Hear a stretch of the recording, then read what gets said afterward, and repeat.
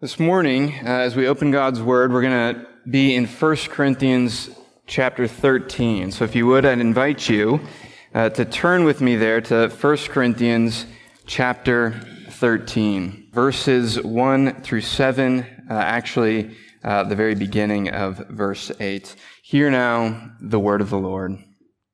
If I speak in the tongues of men and of angels, but have not love, I am a noisy gong or a clanging cymbal.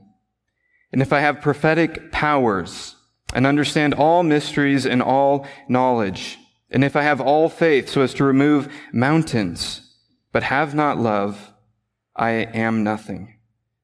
If I give away all I have, and if I deliver up my body to be burned, but have not love, I gain nothing. Love is patient and kind. Love does not envy or boast. It is not arrogant or rude. It does not insist on its own way. It is not irritable or resentful. It does not rejoice at wrongdoing, but rejoices with the truth.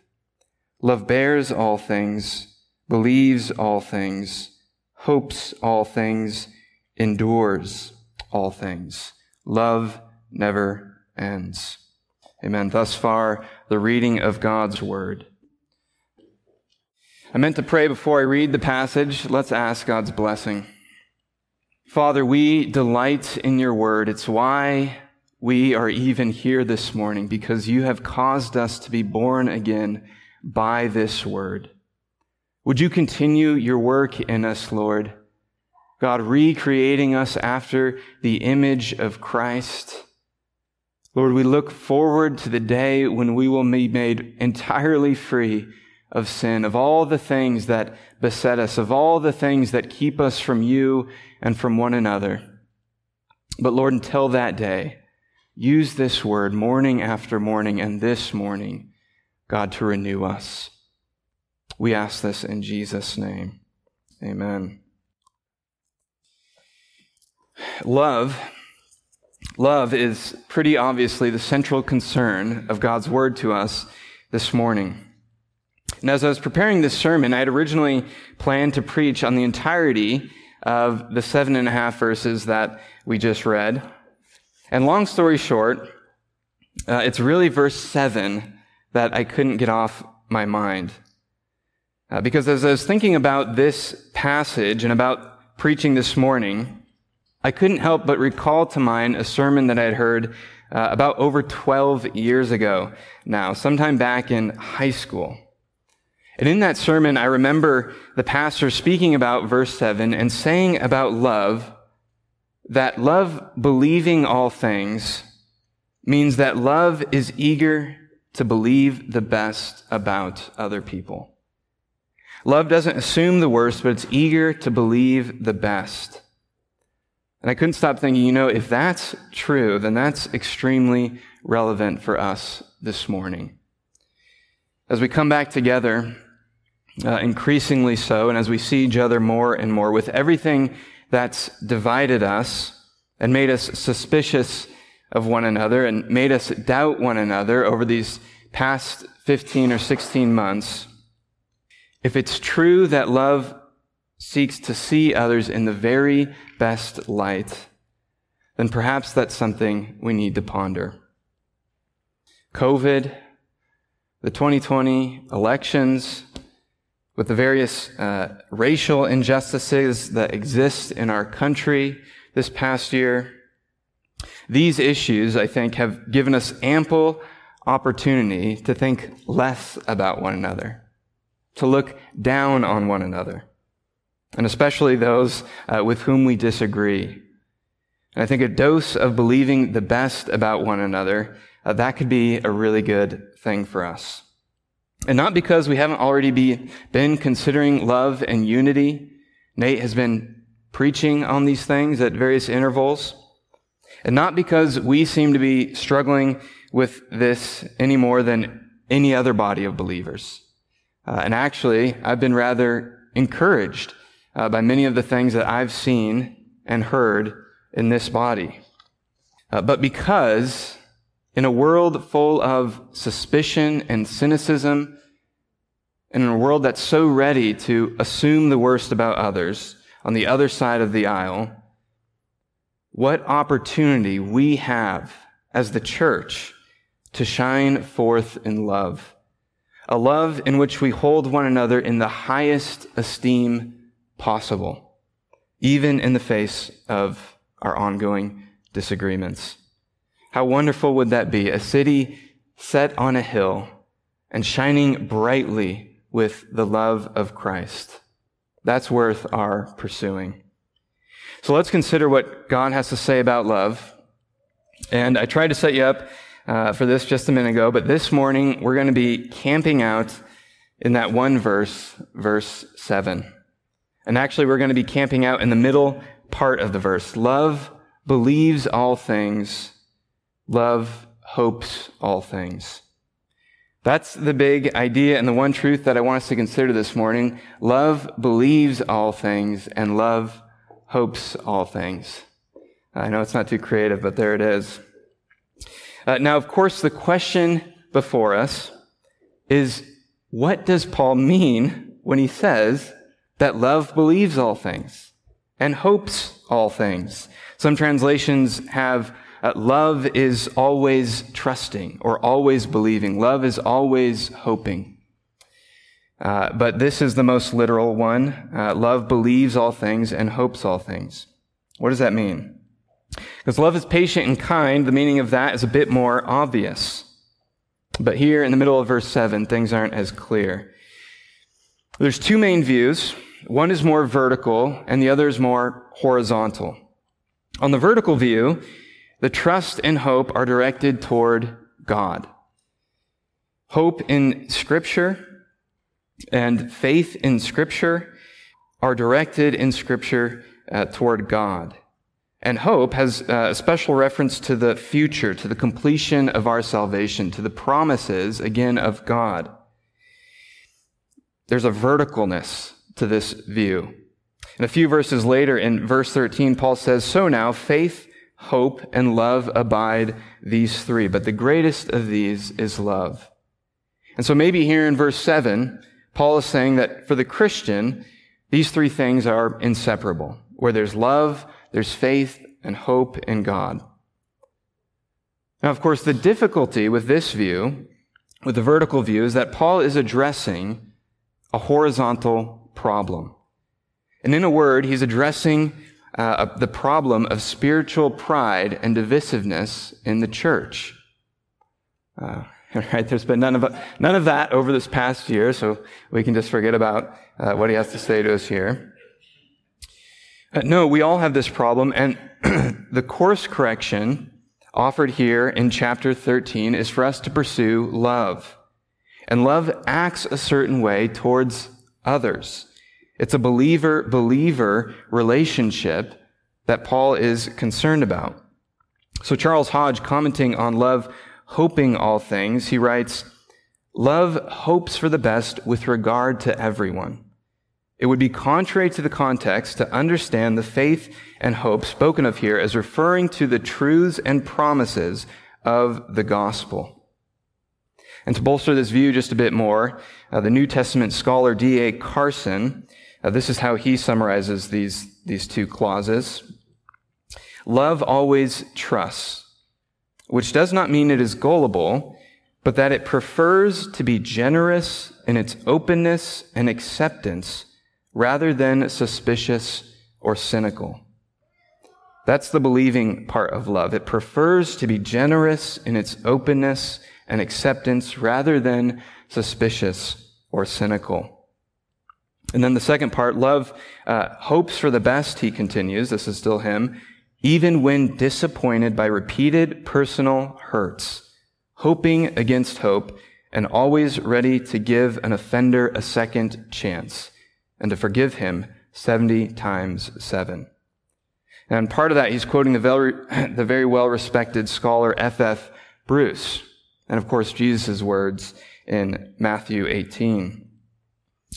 Now, what are we to make of these two views? How do we decide between them? Because on the one hand, faith and hope in the New Testament are almost always directed toward God, especially faith. The Greek word here is pisteuo, and almost everywhere this verb is used, almost everywhere, it's about faith in God, in Jesus, or in the Word of God. But still, many commentators, not all, but many seem to think here that interpersonal relationships are in view. And the main reason for that is the context. It would be odd for Paul to name 12 aspects of love, starting in verse 4, to name 12 aspects of love directed toward our fellow man, and then state here in the middle of verse 7, 2 aspects which are then related to God, and then round it all off with 1 or 2 more aspects that are again directed toward our fellow man. This would be an unexplained oddity, to say the least. Now, in the end, I'm not convinced that these two views are entirely at odds.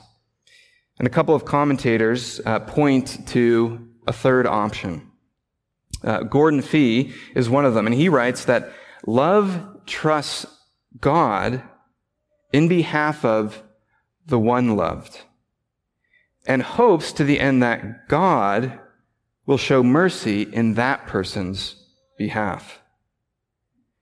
So trust and hope are directed toward God, yet they have reference to the people that we love. Another way of saying this is that the grounds for believing and hoping all things is God and His grace and His promises.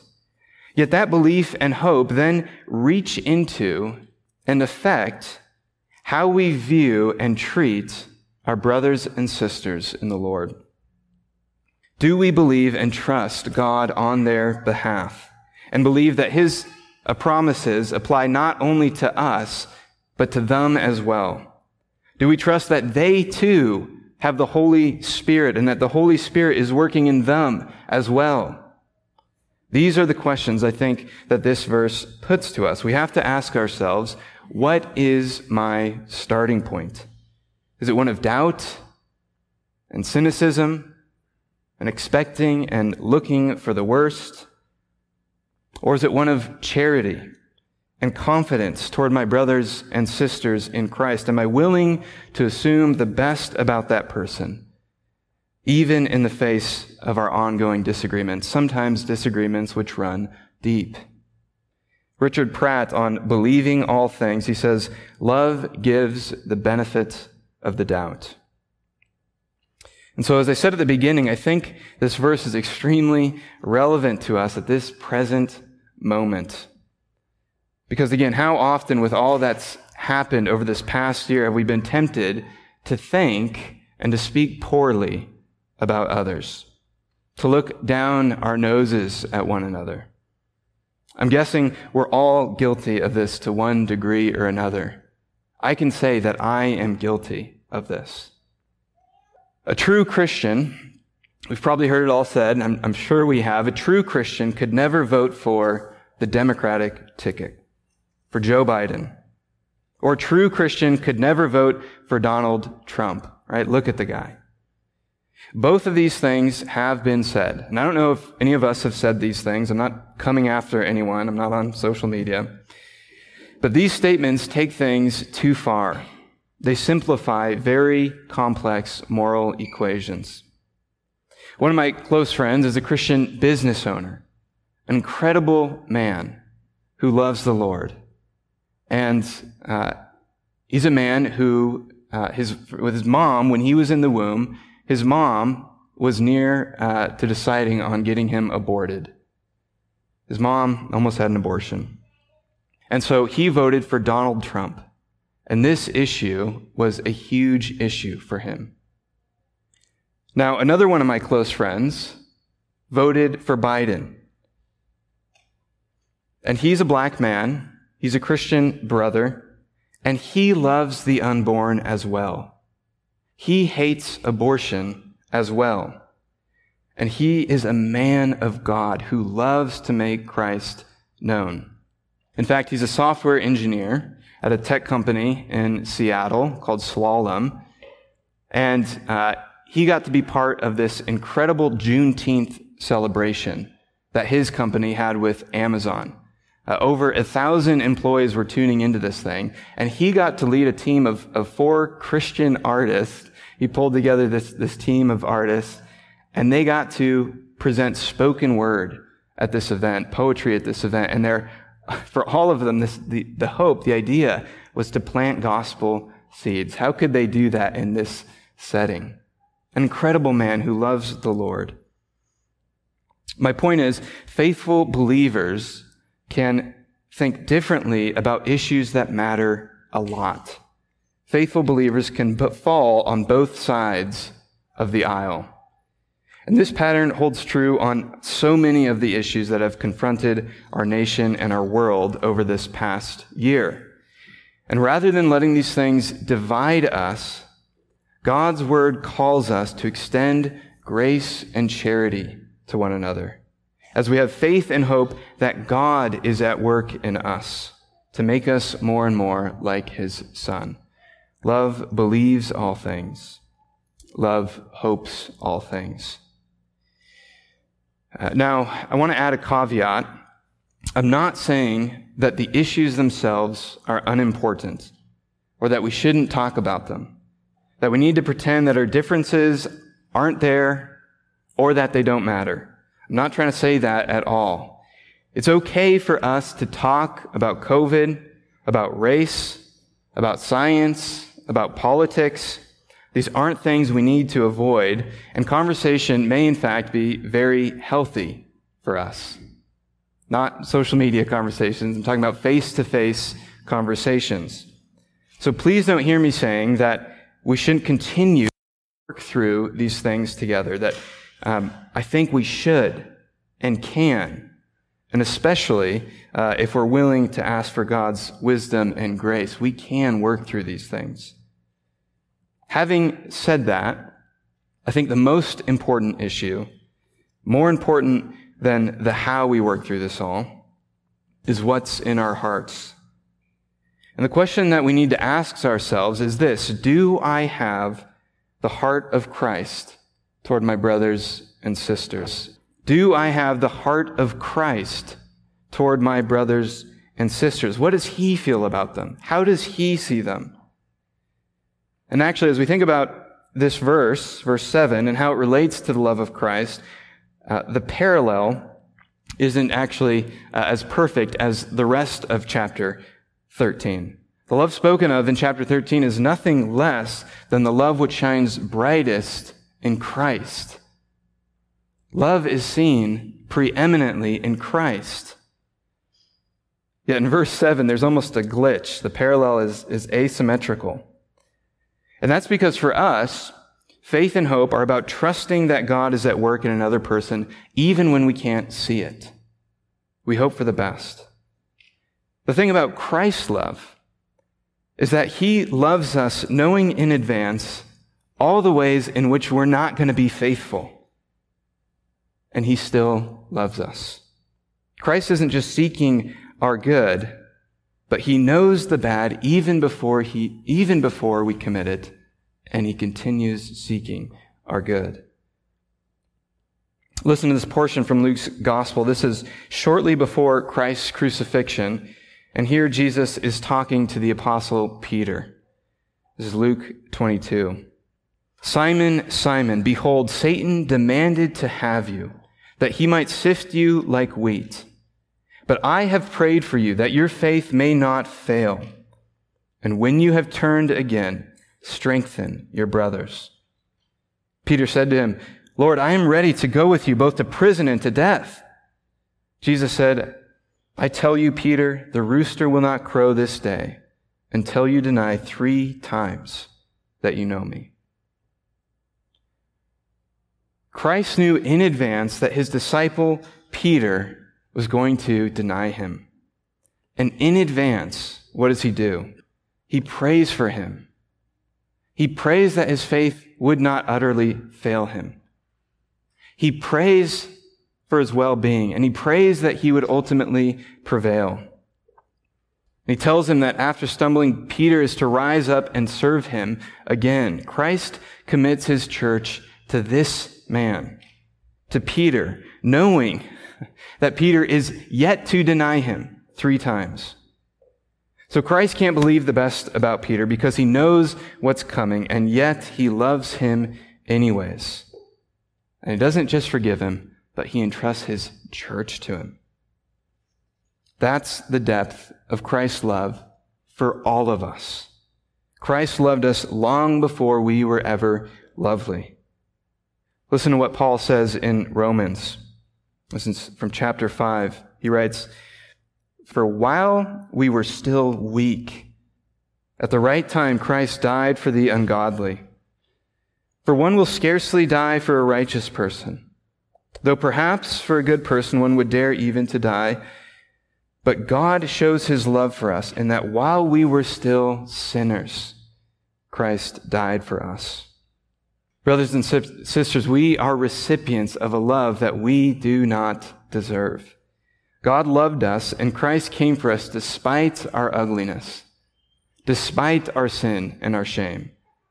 Do we realize how wonderful this is? It's not our beauty and moral worthiness that causes God to love us, but it's God's love that makes us beautiful. It's his love that renews us day by day. And Christ loves each and every one of us. He is the good shepherd. And listen to what he says in John 10. He says, "My sheep hear my voice, and I know them, and they follow me." That's the promise I'm referring to. That's why love can believe all things and hope all things with respect to our brothers and sisters. It's because Christ is the good shepherd who leads his sheep. Those people in this body whom we may be struggling to love, Christ loves those people. And he's working in those people. And he invites us to love them in the same way. Love believes all things, and love hopes all things. Now, I want to say a few words about what this does and doesn't mean. Firstly, this doesn't mean that if you love someone, then love believes all things, so you have to believe whatever they tell you. Again, love believes in God and his promises as they bear fruit in the lives of those who trust in him. And so these words also don't mean that if you love someone, then you have to pretend like their faults aren't there. God's not telling us to turn a blind eye to the sins of others. In fact, Scripture calls us in gentleness and kindness to confront one another when sin is present. We're supposed to call each other back to holiness. So listen to what one 19th century commentator says on love believing all things. He writes, "Love takes the best and kindest views of all men and all circumstances as long as it is possible to do so." The point is, we may see some of the ugly realities in one another's lives, but even so, we're called to believe that God is still present and working. And so as one commentator put it, we ought to try and give a favorable interpretation of everything. So this isn't about ignoring sin and not addressing it, but it is about not fixating on our minor faults and on the unclear things, on the very gray issues. And it's about viewing one another with as much charity and hope as possible. I think one of the applications of this verse is that we ought to try and show each other as much understanding as is humanly possible, especially with the issues of our day, because we simply don't know, with all the different ingredients that have gone into the differing convictions we all have. The human heart is so layered and complex, and our experiences are all so different, we don't know one another's stories unless we talk about it. And so this is why it's good for us to talk. We can be so quick to judge one another and assume the worst when we don't even know the first part of why someone else stands where they stand, of why they're making the choice they're making. Speaking of another friend of mine, he's a pilot with Delta, I met him years ago when I was at Moody. We randomly ran into each other, and we've stayed in touch ever since. And he speaks pretty strongly against getting the vaccine for himself. That's his conviction. And it might be easy for us to make certain assumptions about him, to dismiss him or discredit him because of his position. But then if you got to know him, you'd discover, right or wrong about the vaccine, that he's a very intelligent man and that he really cares about his neighbor.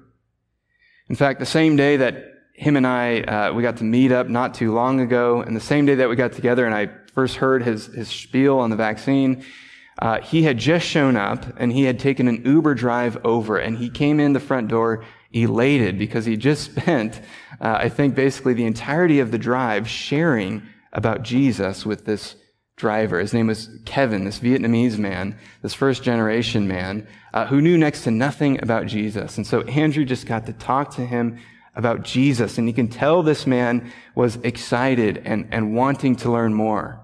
And so Andrew gave him his own personal Bible. And we prayed for Kevin. If you think about it, pray for Kevin. Our positions on a particular issue, it's okay for us to disagree with one another, but let's not then rush to character judgments and to assume that we know the whole story. There's always more to the picture.